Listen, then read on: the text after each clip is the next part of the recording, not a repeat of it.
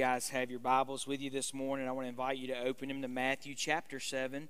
Matthew chapter 7, we're going to look at verses 7 through 11 together this morning. In our 9:30 worship service, we had a baptism. Braden Welch made a profession of faith some time ago, followed through this morning with believers' baptism. We know that you weren't here to witness it, so what we're going to do is next week, if you're at the 11 o'clock service, we're going to show you that baptism so that you can celebrate with them and with us as well this next Sunday morning. We're all having to learn to do things a little bit differently these days, and so we're going to continue to make those changes as we have to in the weeks to come. But for today we're going to look at Matthew chapter 7, verses 7 through 11. It's one of those passages of Scripture that most of you are probably familiar. If you consider it, and as we read it in just a moment, it'll be one of those things that you've heard before. A reminder, we're looking at Jesus' longest section of teachings in all of the gospel. It's called the Sermon on the Mount. Literally, Jesus' disciples were sitting on a hillside, and he stood and taught them concerning the world that they were about to enter. He was preparing them for the ministry that they were about to begin. Or as we have said it, he was preparing them to live as Christians in an unchristian world. We've seen Jesus lead us through these teachings from encouraging us to be salt and light in the world. He's taught us what it looks like to have kingdom eyes and not temporary eyes. He's taught us to love our enemies, to trust Him, to not grow anxious, to rid our hearts of anger and lust, and also that we should be men and women of integrity. Jesus has given a lot of moral and ethical teachings as He has led us through this Sermon on the Mount. Today, He teaches us again about prayer. Jesus taught us all of those things one time, but it seems that prayer is really important for the disciples to learn and to grasp. This is now the third time Jesus teaches on prayer. First, He teaches us on how we ought to pray. We ought not pray as boastful men, but we ought to pray in our closets, right? So God can hear our words. He gives us the content of our prayer, as He taught us what we call the Lord's Prayer. Our Father which art in heaven, hallowed be thy name. We know that to be the Lord's Prayer. And now, again, Jesus is going to teach us about praying. It seems as if Jesus is trying to get a message across to those disciples, that if they are going to live as Christians in an unchristian world, it seems as if Jesus is saying to them, prayer will be a vital part of their success in living in the world. It's the message that we ought to take this morning as we hear Jesus teaching us now the third time concerning how we pray. Let's look together in Matthew chapter 7, beginning in verse 7. It says, "Ask, and it will be given to you. Seek, and you will find. Knock, and it will be open to you. For everyone who asks receives, and the one who seeks finds, and the one who knocks it will be open. Or which one of you, if his son asks him for bread, will give him a stone? Or if he asks for a fish, will give him a serpent? If you then, who are evil, know how to give good gifts to your children, how much more will your Father who is in heaven give good things to those who ask Him?" Let's pray together. God, we ask this morning that you continue to walk with us, Lord, as you have in our service already. Lord, let your Holy Spirit speak to us, God, this morning through the reading of your word, the teaching of your word. God, let us be reminded this morning, God, that truly, Lord, even in our prayer lives, God, we need you, Lord. We need you to help us to pray. We need you to know what to pray, God. We need you to help us with our faith. We need you, Lord, to help us believe, Lord, that you can, in fact, offer good gifts to those who persistently ask because of their belief.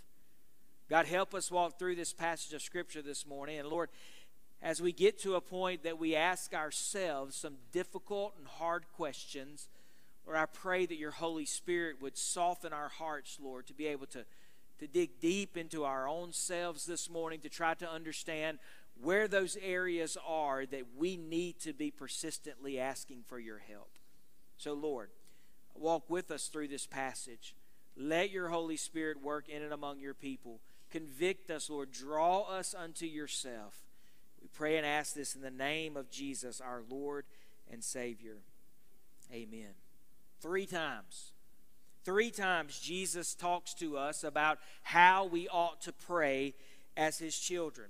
It seems as if Jesus is teaching us that as Christians in an unchristian world, this discipline of prayer needs to be front and center. It's necessary that we be a praying people. It's why, as a church, over the last several months since COVID hit, we've been trying our best to encourage you to read the Word and to pray, to learn these two disciplines, because we understand that these two disciplines are absolutely necessary for our maturity and our growth as disciples of Christ. Jesus knew this, so He teaches His disciples again in how to pray. Three things I want you to notice from Jesus' teachings here.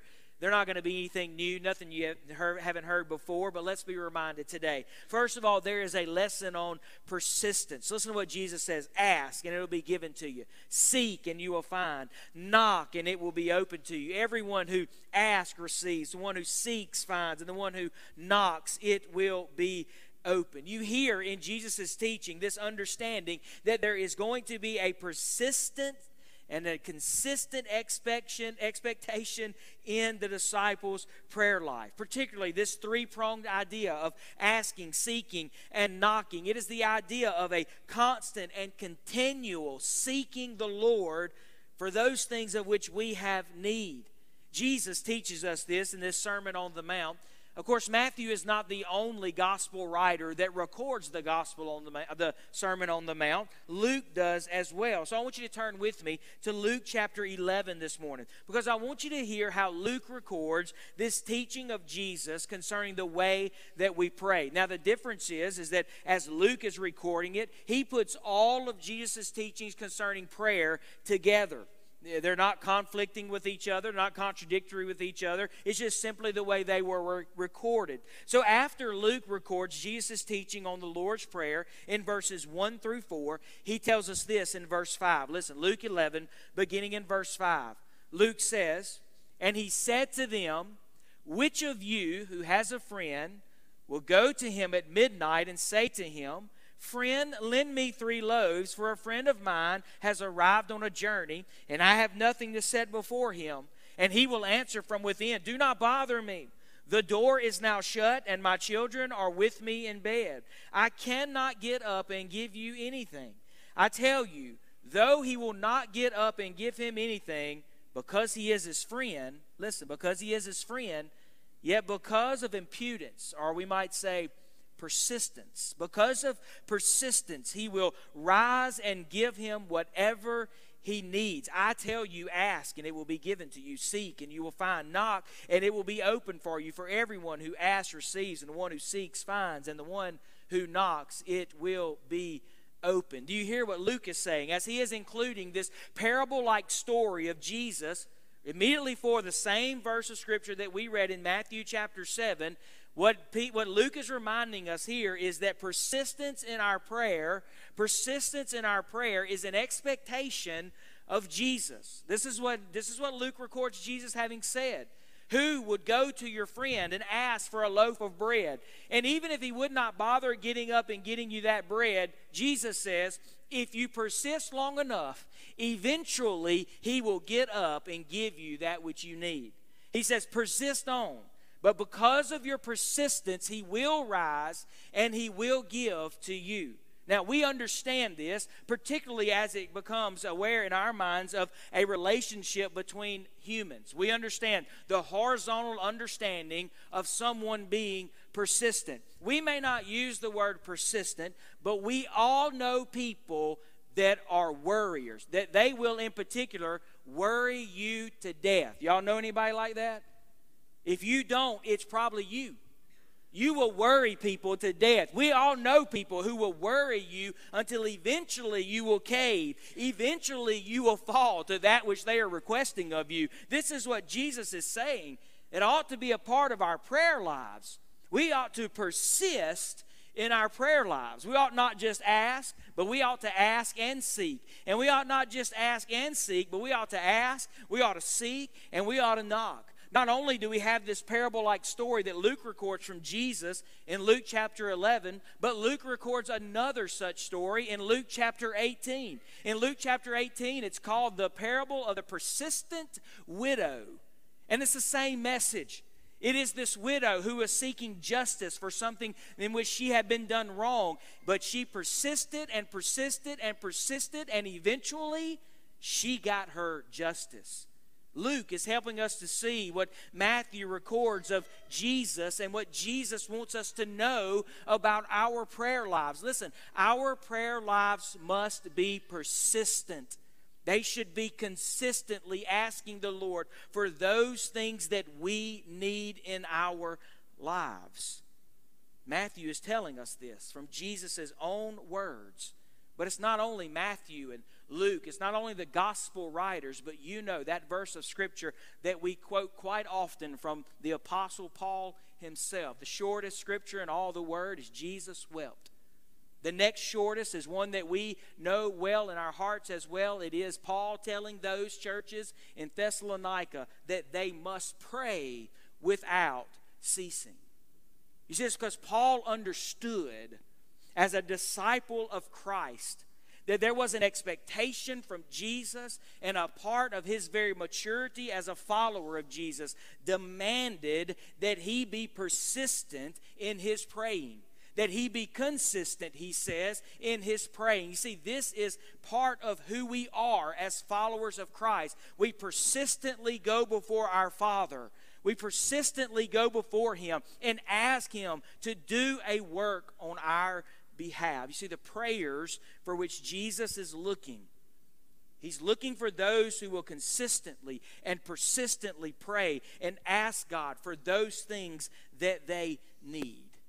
And as I read this and understand Jesus' message to be persistent in our prayers, I think it immediately brings a question to my mind, and maybe it's done so for you as well.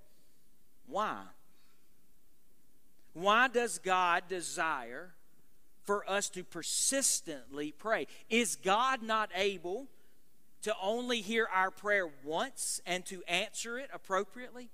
Is God not able to only hear the desires of our hearts once and respond to it as we desire for Him to respond? Our answer is obviously yes. God can answer just one prayer. God can answer just one desire of our heart. God is able to respond positively to one question or one request. Obviously, yes, He can. He can. But there is something that we need to note about what we're told in this Scripture. Though He can, in our persistence, this is the second point, in our persistence, there is a lesson on belief. For everyone who asks receives, the one who seeks finds, and the one who knocks it will be open. You see, it seems that your persistence displays your level of belief in God's ability to answer those requests that you're making of Him. Look at what He says. Everyone who asks receives. Everyone who seeks finds. And the one who knocks, it will be opened. It seems to me that the fault in our needs is not in the giver, but in the faith of the one that is doing or not doing the asking, the seeking, and the knocking. Let's be reminded, we do not have, Scripture teaches us, because we do not ask. You see, our lack of persistence in our prayer lives, it's a symptom of a greater failure of faith and trust in the one that we are asking of. Yes, indeed, if our prayer lives are not persistent and constant, it is a reflection of our lack of trust of God's ability to see to the end that we desire for Him to accomplish. I have a quote I want you to read that I think is important for us to be reminded as we talk about the persistence of prayer in our lives. We do not live in a praying age, it says. We live in an age of hustle and bustle, of man's efforts and man's determination, of man's confidence in himself and in his own power to achieve things. An age of human organization and human machinery and human push and human scheming and human achievement, which in the things of God means no real achievement at all. What we need is not so much new organization, some new wheel, but the spirit of the living creature in the wheels that we already possess. You see, it seems that we do not have because we do not ask.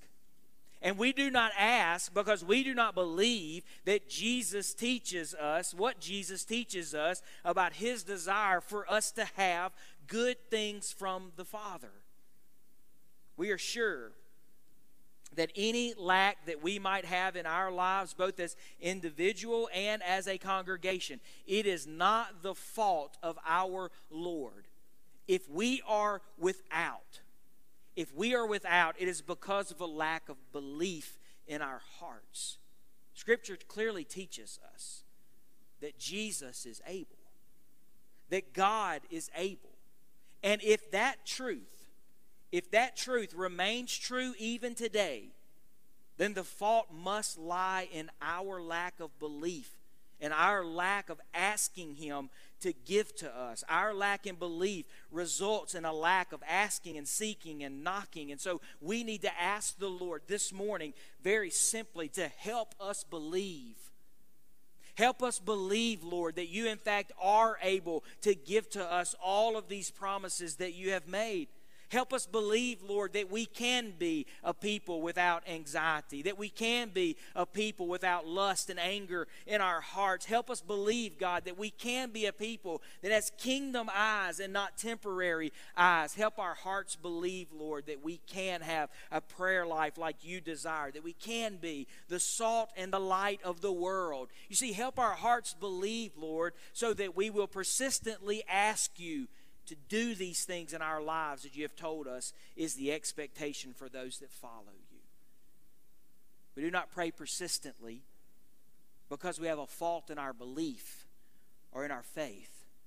There is no fault, be sure. There is no fault in our Lord himself. Which brings me to the last thing that I want you to see this morning. It's a lesson on God's character. A lesson on God's character. Listen to verse 9. Which one of you, if his son asks him for bread, will give him a stone? Or if he asks for a fish, will give him a serpent? If you then, who are evil, know how to give good gifts to your children, how much more will your Father who is in heaven give good things to those who ask him? Jesus is reminding his disciples of what they should already know about the Lord. And he's reminding us of what we should already know about our Lord. And that is, our Lord is a good Father. He is a good Father. Jesus' lesson here, it is quite interesting in the way that he words it. He asks if they know how to give good gifts. He says, hey, disciples, do you know how to give good gifts? When a child is hungry, what do you give them? Well, bread, of course. If a child asks you for a fish, what do you give them? Well, a fish, of course, not a serpent. He says, well, if you know how to give good gifts, how much more does our Father know how to give good gifts? If you then know, listen to what Jesus says, you who are evil.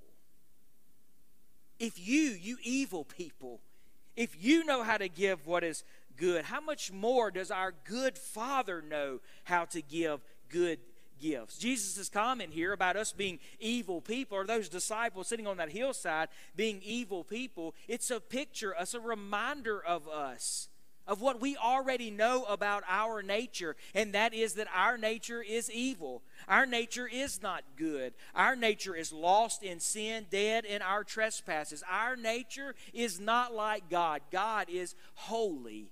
He is without any sin and without any error.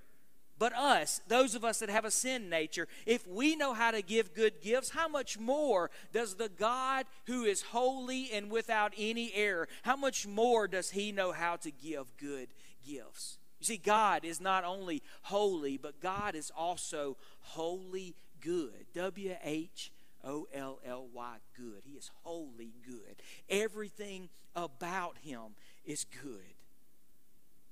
That's why we know that every good and perfect gift comes from the Father, right? Because his character demands that his gifts to us be good. And you ask, well, what about those things that I've had to experience that are difficult? What about those things that I have had to experience that have caused me loss and have hurt me? What about those things? I would remind you of something else that Paul says, that God works all of those things, even the grief and the difficulty. He works all of those things out to the good for those that love Him. You see, God's gifts to us, even if they are difficult and troubling in moments, they always work themselves out to good because God Himself is good and His gifts demand that they be good. God is good. God is good, and His character demands that His gifts to us be good. And if you know this about the Lord, which I'm certain that you do, that He is in fact our good Father, if you know this about our God, then we know we can persistently ask of Him, believing that He will give to us those things that we need in our lives as Christians to live in the midst of an unchristian world. His good character will supply to us all of our needs as we struggle in this world. What do you need? If we're going to ask God persistently, believing that He's good and He's going to always give us what is good, then we must ask the question, well, what do we need? What should we be asking God for? Well, it is no accident, this third time that Jesus teaches us about prayer, that Matthew records it towards the end of the Sermon on the Mount. You see, Jesus has asked of us already to be salt and be light, to preserve our culture and bring light in the midst of darkness in our world. He has taught us that we ought to have no anger in our hearts. It's the same thing as murder. He's told us that we should have no lust in our hearts. It's the same as adultery. He has told us that we should live with great integrity, that we should love our enemies, that we should not boast before men, that we should not be anxious, that we should not make bad judgments over people. What do you have need for? You see, we have need for everything Jesus has taught us in the Sermon on the Mount. If you're going to be successful living as a Christian in an unchristian world, it is only going to be because the good Father has helped you do so. We cannot meet this ethical and moral teaching that Jesus has given to us alone. We cannot meet these expectations by ourselves. If we're going to meet them, it's going to be because we are persistently, consistently praying and asking God to help us to accomplish the standard to which we have been called. If we are going to live as Christians in an unchristian world, we are going to need the help of our Father. It's the only way we will be able to accomplish the things that He expects from us. So consider for just a moment, what are those things that you need? This is how we apply this lesson into our own lives. We consider, of all of the teachings that Jesus has offered to us in the Sermon on the Mount, what is the thing that you are struggling with the most? Is it anger? Is it lust? Is it loving your neighbor? Is it anxiety? Is it holding up for yourself treasures on earth when He's told us to have kingdom eyes? What is the thing that you need God to help you with? What is the moral and ethical teaching of Jesus in the Sermon on the Mount that you need His greatest help? You see, consider those things. Consider the need that you have. And as you consider the need that you have, you ask the Father for help. As simplistic as this sounds, it's just what Jesus has taught us. Ask, and it will be given to you. Seek, and you will find it. Knock, and the door will be open. You do not have because you do not ask. Your persistence or lack thereof proves your faith or your lack thereof. Do you believe that God is able to do what the Word has promised to us that it will do? If so, we should be a persistently praying people.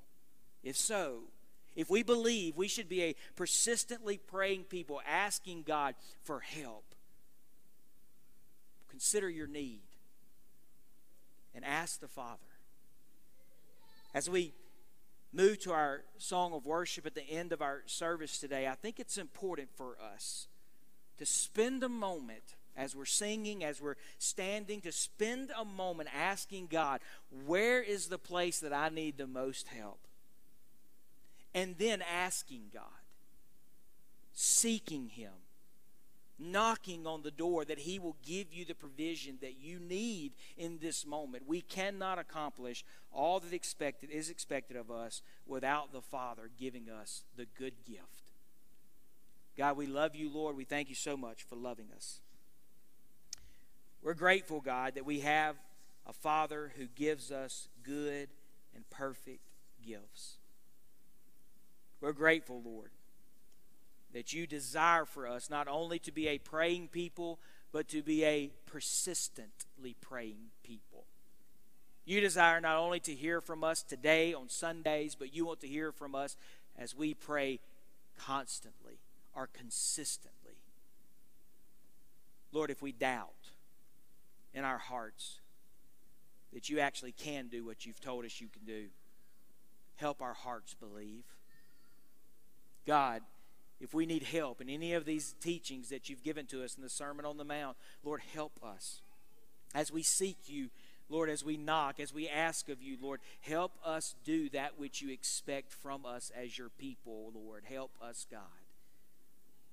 Lord, let us all look into our own hearts, see those areas that we have need, and Lord, let us ask you for those helps. We love you, Lord. We thank you so much for loving us. We pray and ask this in the name of Jesus. Amen.